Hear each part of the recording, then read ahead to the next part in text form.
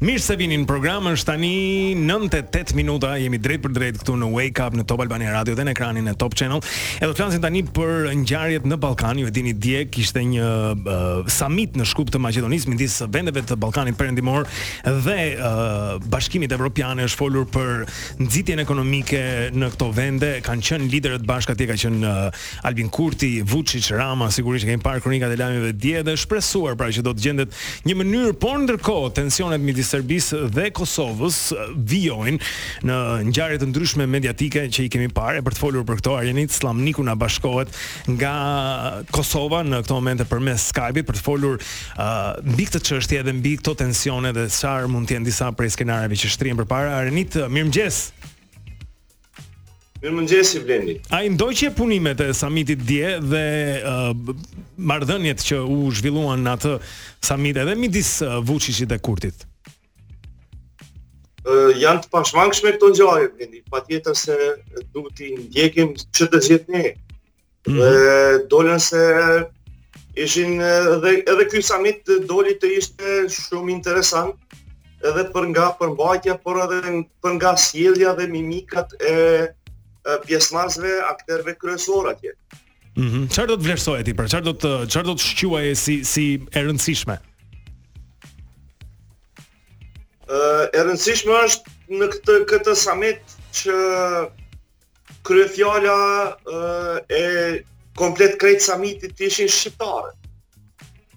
Dhe kjo na bën që të gëzohemi, por që në anën tjetër prapë shqetësimi se prezenca e Aleksorosit aty nuk është ndonjë shaj e mirë për rajonin, pasi që kemi të bëjmë me një oligark i cili është interesuar në llaprimin e pasurive të shteteve aty ku qëndron ai dhe ku e ka synimin, në anën tjetër dhe kontrollin, shtimin e kontrollit të tij brenda qeverive ku ai synon. Këto e ka arritur më së miri në Serbi dhe në Shqipëri, por që me Ballkanin e hapur projekti i tyre dështoi me Kosovën dhe tani e kemi këtë format tjetër të takimeve. Arjenit, po ti e sheh si pozitive këtë foton e liderëve të Ballkanit ku pjesë e saj sigurisht janë edhe Albin Kurti edhe Vučić, nuk e di cila mund të jetë një arsye që mund t'i bëjë ata bashk. Është iniciativa e Bashkimit Evropian e cila i ka bërë bashk. Është me rëndësi thyrja e tabuve të cilën përmes një formati kanë dashur të shndrojnë një mini Jugosllavi të re me Shqipërinë brenda dhe pa Kroacinë e Sloveninë. Por ky projekt ju dështoi pasi që synimi final ka qenë që veriu i Kosovës atë botë të shpallet një eksterritorialitet në të cilin do ta kontrollonte një konsorcium ndërkombëtar që do ta emëronte nën hije Sorosi, konsorcium ndërkombëtar i cili mandej do ta shfrytëzonte këtë mundësi që ta kontrollonte tërë Ballkanin dhe pasurinë e saj, rrugët, autostradat, dijen e gjelbër, siç po e quajnë këta sot, dhe tjerë. Arjanit, po pak ditë më parë këtu në Wake Up kemi patur në një lidhje Skype një analist shqiptar i cili jetonte në luginën e Preshevës, i cili thoshte që po ka incidente të vogla, po themi sporadike apo dhe ndihet tensioni në atje në vend, por ai nuk mendonte se do të kishte diçka më të madhe, konkretisht një luftë midis dy vendeve. Po ndërkohë nga ana tjetër shohim që blihen armatime apo shtohen, le të themi, këto bazat ushtarake. Çfarë mendon ti, si e shikon të tërën? Engji apo? Po, Engji, po. Engji, unë që nga shtatori e këndej jam i bezdisshëm me paralajmërimet dhe njoftimet për luftën. Dhe kjo po më rumbullaksohet çdo ditë më shumë, po më forcohet kjo teori, duke pas parasysh blerjen e armatimeve ashtu siç e potencuat ju, por edhe mos dështimin e kriminalëve të cilët u sulmuan nga manastiri Banjskas dhe vranë policin, rreshterin sot herot Kosovës, Afrim Bunjakun, dhe nuk ka sinjale që është duke shkuar gjithçka për së mbari dhe së miri, pasi që në orët e vona të mbrëmshme dje, e sot lajmet serbe e nxorën në krye titull deklarimin e doktor Nestorović, i cili është pjesë e qeverisë së arshme të Serbisë, i cili ka ftuar për mbledhje fondesh dhe për futje në Kosovë.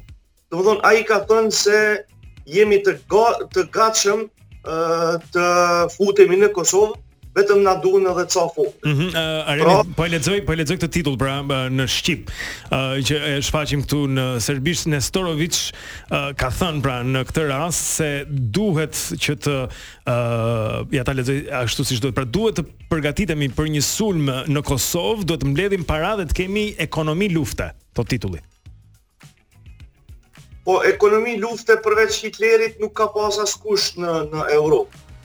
Po, pra ky është një si thua antar i koalicionit që do të qeverisi Serbinë në vazhdim, apo jo? Nestorović. Realisht fama e tij u arrit gjatë kohës së pandemisë, sepse ishte personi i vetëm që ngriti zërin kundër vaksinimit dhe kundër masave qeveritare ndaj popullatës gjatë kohës së pandemisë. Ky u bë i famshëm dhe i njohur në atë kohë, dhe tani me siç thuhet atje, sepse unë jam përcjell si ndjekësi i rregullt i lajmeve dhe ngjarjeve në Serbi. Thuhet se ky arriti t'i merr 5 deputet me fal fondeve të ardhura nga Rusia, e që tani po e luan rolin e udhërrëfyesit të qeverisë së arshme të Serbisë për sa i përket ngjarjeve në rajon, pasi që ishte edhe personi dhe subjekti politik i vetëm në Serbi, i cili ishte pjesëmarrës në shënimin e datës së çlirimit të Republikës Srpskës, e që ishte i ndaluar ligjërisht dhe zyrtarisht nga faktori ndërkombëtar. Arianit, po vetëm diçka, se fjala luftë është gjë shumë madhore. Mos ndoshta Vučić nuk ndodhet në një situatë të mirë politike, le të themi, edhe mund të shfrytëzojë cilën do strategji apo qoftë edhe deklaratë të fortë, përfshirë edhe këto tituj portalesh atje në Serbi për të tërhequr vëmendje, duke sill panikë dhe sensacion, po themi në një farë mënyre?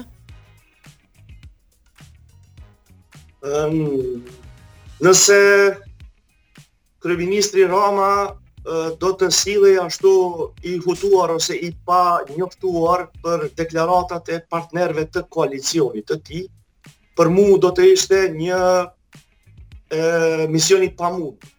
Pra, Vučić është për gjithçka i njoftuar, ai është duke luftuar tani për mbajtjen e pushtetit edhe pak kohë, derisa të fillojë konflikti dhe realizoj privatizimin e elektrodistribucionit të Serbisë, sepse vetëm ai sektor ka mbetur pa u privatizuar, dhe ky ecën nga pushteti dhe nga vetë Serbia. Pra, ne kemi një ngjarje që ai ka qenë i njoftuar, ngjarjen e Banjskës. Ai nëse nuk ka qenë i njoftuar paraprakisht, ai ka ditur se çfarë po ndodh në Banjska, pas atij rasti dhe ngjarje ai nuk ka vepruar fare si qeveri. Nuk i ka burgosur dhe nuk i ka përndjekur akterët e Banjskas, të cilët pas sulmit në Banjska shkuan në Serbi dhe gjetën strehim atje. Sepse atje realisht tani janë në mbrojtje edhe të ligjit ndërkombëtar edhe të ligjit të Serbisë. Nuk u mor asnjë masë ndëshkuese, po. Pos nga qeveria Vučić. Por sjellja e Vučićit brenda takimit në Maqedoninë e Veriut, më bëri që të vlerësoj se ai është shumë i shqetësuar. Sjellja e tij ishte sjellje e cila nuk më tregoi se ai është stabil, i qetë dhe e din se për çfarë ka shkuar aty. Pra ishte i çrregull totalisht, kur doli para mikrofonit të jep deklarat para mediave atje, ai nuk mund ta gjente edhe orientimin se ka pas të tij ka të dilte. Po çfarë mendon se e shqetëson Vučićin? Çfarë mendon se shkaku i këtij ankthi, po themi, kësaj paqetësie? Shiko, Blendi, ta them një gjë që e kam përmendur edhe më parë. Është tani më kemi hyrë në fazën e shekullit të shqiptarëve. Dhe përveç që serbëve janë edhe grekët e maqedonasit, të cilët nuk e ndjejnë veten rahat që shqiptarët e jenë kryefjala e Ballkanit. Pra tani jemi kryefjala e Ballkanit me të cilin po udhhiqen dhe kryeqendra e takimeve rajonale, e cila ka qenë Beogradi tërkohën me vite e shekuj e dekada. Tani është shndruar. Shikoni, kryeqendra e takimeve është Shkupi dhe Tirana tani. Dhe kjo nuk është e lehtë për faktorin slav. Dhe i cili edhe u bekua me ujin në Durrës duke hedhur kryqin me të rinj të cilit kishin ardhur nga Serbia në Durrës. Pra ëndra e tyre me prifrinj bashk ortodoks serb. Ëndra e tyre nuk përfundon me Kosovën.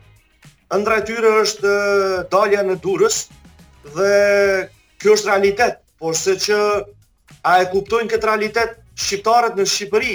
Padyshim se jo, sepse ata nuk kanë pasur përballje të drejtë për drejtë me regjimin slav dhe serb, dhe nuk mund ta besojnë këtë që po e flasun.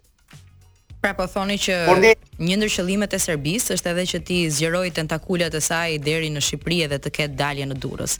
Gjithsesi, në kushtet që jemi sot, ka ende deklarata për konflikt, për luftë, ekonomi luftet, paktën sa i takon Serbisë. Po, cilat shtete janë ato që ju mendoni se mund të jenë të interesuara realisht për një konflikt të mundshëm midis Kosovës edhe Serbisë? Këtë e kemi përmendur këtu na jada bashkë në këtë studion tuaj, por që unë e ka potencuar se vatra e krizave ku do të filloj konflikti në Ballkan, e që do të jetë konflikti lokalizuar, do të jetë Republika Srpska brenda Bosnjë Hercegovinës, e cila mëton tërkohën që të shpallë pavarësinë, mëvetësinë e saj nga Bosnja, por të mos harrojmë këtë fakt se amerikanët kanë qenë dorëzan apo garantues i të marrëveshjes së Daytonit, ku është themeluar shteti i Bosnjës, bashkë me Republika Srpska brenda. Dhe thyrja e kësaj marrëveshje të Daytonit nënkupton involvim të drejtë për drejtë të Amerikës për të garantuar atë çfarë e ka garantuar në Dayton. Dhe vatra tjetër e krizës është Kosova dhe jo veriu i Kosovës, po tani më Kosova lindore, që kufizohet me luginën e Preshevës, e që janë të stacionuara mbi 34 baza ushtarake dhe xhandarmerisë Serbisë me armatim dhe me personel. Pra ata vetëm se e presin momentin, pasi që e kanë bërë edhe në një parapregaditje të radhës, drunjët ndërmjet Kosovës dhe Serbisë në luginë të Preshevës, në pjesën lindore të Kosovës, ata i kanë prerë, pra kanë krijuar hapësirë për lëvizje të makinerisë ushtarake, lëvizje të rënë. Këtu fjala bie në tenka dhe topa dhe makineri tjera përcjellëse të ushtrisë serbe. Kjo është qetësuesja. Në anën tjetër e kemi kamp të ngritur në lindje të Kosovës, brenda territorit të Kosovës, një kamp ushtarak të ngritur shumë shpejt, brenda një muaji 2, nga ushtria amerikane dhe ushtria turke. Është kamp i përbashkët, kamp ushtarak. Dhe kemi një njoftim të radhës që nuk është i zyrtar, por që jo zyrtarisht jam i njoftuar se 24 shtatë përcjellet kufiri i luginës Preshevës dhe Kosovës lindore nga dronët e KFOR-it. Qartë. Monitorë. Doja të thosha Arenit që në qoftë në Serbi, qoftë në Bosnjë, qoftë në Kosovë, qoftë në Shqipëri apo në Maqedoni, kudo tjetër në Ballkan, ka njerëz që jetojnë aty, siç jemi ne, me fëmijët, me ëndrat, me dëshirën për thjesht për të jetuar edhe për të shkuar në paqe. Mendoj, shpresoj që shumica e jon duam thjesht jetojmë në paqe, njëri me tjetrin dhe kjo do të ishte mënyra më e mirë. Megjithatë, shihet që në një rend botror, po themi kur përmendim këtu për shembull NATO-n dhe Rusinë, Ballkani mund të përdorej si një proxy, si një luftë proxy, pra e bër në distancë midis forcash të tjera, por që përplasen jo direkt, por në Ballkan me njëra tjetrën. Edhe kemi parë dhe shqetësimet e NATO-s tani për një sulm të mundshëm nga Rusia, fjala vjen mbi Moldavinë, mbi Poloninë, këto vendet që janë në kufi pra me Rusinë, antarët e NATO-s. Kjo më shqetëson mua, pra se si këto tensione, po themi në një shkallë më të lartë mund të transferoheshin brenda në Ballkan për tu zgjidhur aty. Si e shikon ti influencën e Rusisë edhe një përplasje midis asaj dhe perëndimit dhe si kjo do të ndikonte Ballkanin? Vendi ishte generali i Rob Bauer, generali i NATO-s, videon e postova edhe në faqen time, i cili na sugjeroi edhe Europën, edhe Bashkimin Evropian, po edhe shtetet anëtare të NATO-s që të paktën të sigurojnë një strehimore dhe të sigurojnë ujë, bateri, drite, me elektrik dore, me bateri dhe gjëra ushqimore. Kjo vetëm për ata që janë të thellë në depresion dhe nuk jetojnë me realitetin, nuk e kuptojnë se çfarë ka dashur të thotë Rob Bauer në këtë. Pra, mos harroni, jem në kohë të krizave ushtarake dhe në kohë lufte. Doktor Nestorović nuk e tha kot se Serbia po përgatitet për një ekonomi lufte. Pasi që luftrat po shpërndahen. Mos harroni se as në këtë rast, as Shqipëria nuk do të jetë imune ndaj saj. As Greqia. Priten konflikte edhe në territorin ton.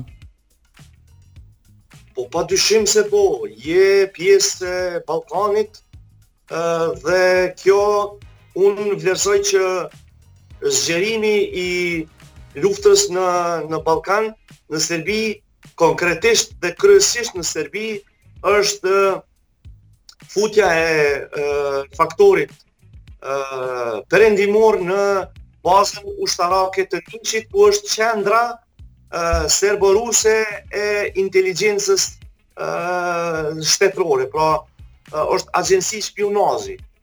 Pra gjithçka survejohet Ballkanin nga Niçi dhe është i vetë edhe dyta është i vetmi shtet Serbia që është i rrethuar nga shtetet anëtare të NATO-s dhe vetëm Serbia nuk është. Po. Pra hiç Kosovën, po që edhe Kosova e ka NATO-n brenda në një farë mënyre, po. Sepse e mbron, po. Arjanit, a mund të bëjmë edhe një parashikim për këtë vit bazuar në një nga deklaratat e Donald Trump, ku thotë se nëse unë do të vijoja të isha president i Shteteve të Bashkuara të Amerikës, sigurisht do kisha diçka më shumë për të folur edhe me Putin, edhe të zbusja disa konflikte siç është ai midis Rusisë dhe Ukrainës, po ndërkohë edhe Izraeli edhe Hamasi. Beson tek një rikthim i Trump dhe deklaratat e tij? Mua edhe më identifikojnë si një trumpist edhe në Kosovë edhe në rajon. Dëshira më e madhe që ai të kthehet në pushtet, ta merr edhe një herë kontrollin e Shtëpisë së Bardhë dhe administratës Trump është çështja besoj se është misioni pamundur, sepse globalistët do ta shtyjnë agjendën e deri në atmosfa të shtyrjes së zgjedhjeve brenda SBA-ve. Sot me qenë fjala, sot është e marrë dhe janë primaret në New Hampshire, që është shumë e rëndësishme. Donald Trump aty ka vetëm 2 pikë diferencë me Nikki Haley, që është kundërshtarja e tij republikane brenda partisë. Do të shikojmë se çfarë ndodh sot atje, do të jetë e rëndësishme gjithashtu. Megjithatë, Donald Trump mbetet favoriti. Ka qenë favoriti që kur shprehu interesin për të ribër president dhe vijon të ketë rezultate të mira. Vijon të mbetet kështu. Një shifër që po shikoja ishte interesante, ishte kjo. Se ndër amerikanët pa universitet, Trump ka një avantazh prej 62%-sh. Ndër ata që votojnë. Ndër ata që janë me shkollë të lartë ka një avantazh prej 2%-sh me Nikki Haley, që do të thotë që është e lidhur, janë edhe më të varfër, pra do të thotë është i mbështetur nga popullata, nga ata që punojnë, nga ata që s'kanë diploma kolegjesh etj. Pra si duket edhe është e çuditshme, ky milioner është bërë përfaqësuesi i shtresës së popullit, një populist në një formë. Është personaliteti për mendimin tim. Është personaliteti i shekullit të establishmentit amerikan, i cili i vetmi si president shteti, i vetmi nuk ka ndezur asnjë luftë, asnjë konflikt, por që është edhe i vetmi i cili i ka shuar të gjitha konfliktet e hapura që i ka gjetur në mandatin e tij. Pra nga Afganistani, Irak, Siri, Liban, e këndejmi nuk ka pasur luftra. E arriti marrëveshjen që sot po e bën, po mendoj dje e realizoi edhe Bashkimi Evropian me Ballkanin Perëndimor, marrëveshje ekonomike. Dhe çfarë ishte marrëveshja e Washingtonit ndërmjet Kosovës dhe Serbisë? Ka qenë marrëveshje ekonomike. Pra, i kanë spostuar marrëveshjet politike që të arrihen marrëveshjet ekonomike, të afrohen popujt dhe të arrihet një Veç dua të kujtoj vetëm një gjë që ka qenë i vetmi president amerikan i cili ka thënë në detyrë se pavarësia e Kosovës ishte një gabim. Edhe se nuk duhet kishte ndodhur, edhe se serbët e dashurojnë Donald Trumpin në një formë që ne s'mund ta duam dot apo jo. Jo, nuk ka deklaratë të tilla. E ka thënë. Ta mund të ta nxjerrim, por do ta lëm për bisedën tonë tjetër. Do ta lëm për bisedën tonë tjetër sepse ishte produkti i Joe Bidenit dhe demokratëve pavarësia e Kosovës. Bill Clintoni ishte në atë kohë atje dhe Biden ka qenë shumë i zëshëm si senator pro shqiptarëve në Kosovë, pro goditjes së Beogradit dhe Miloševićit. Dhe kjo si pëlqente zotit Trump sepse është një rezultat i shkëlqyer, por që jo i tij. Kështu që po të ishte kjo e vërtet, atëherë marrëveshja e Washingtonit nuk do ta fuste njohjen e Izraelit brenda marrëveshjes. Njohjen e Izraelit Kosovën.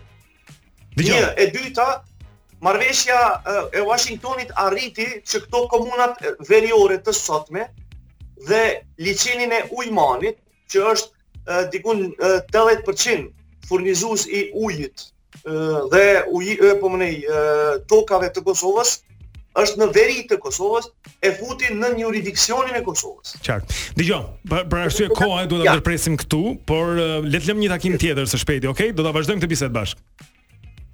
Patjetër, Blendi. Arenit Slamniku, faleminderit sot për kohën, ishte me ne për të folur për këto ngjarje, pra edhe situata që po ndodhin në Ballkan dhe jo vetëm, ishte kënaqësi që të patëm. Mirë, do të kthehemi mbas pak me më shumë, tani një ndërprerje shumë e shkurtër publicitare. Kujdes, mbas pak vjen dhe anagrama. Wake up. Po ndiqni Wake Up në Top Radio e Top Channel.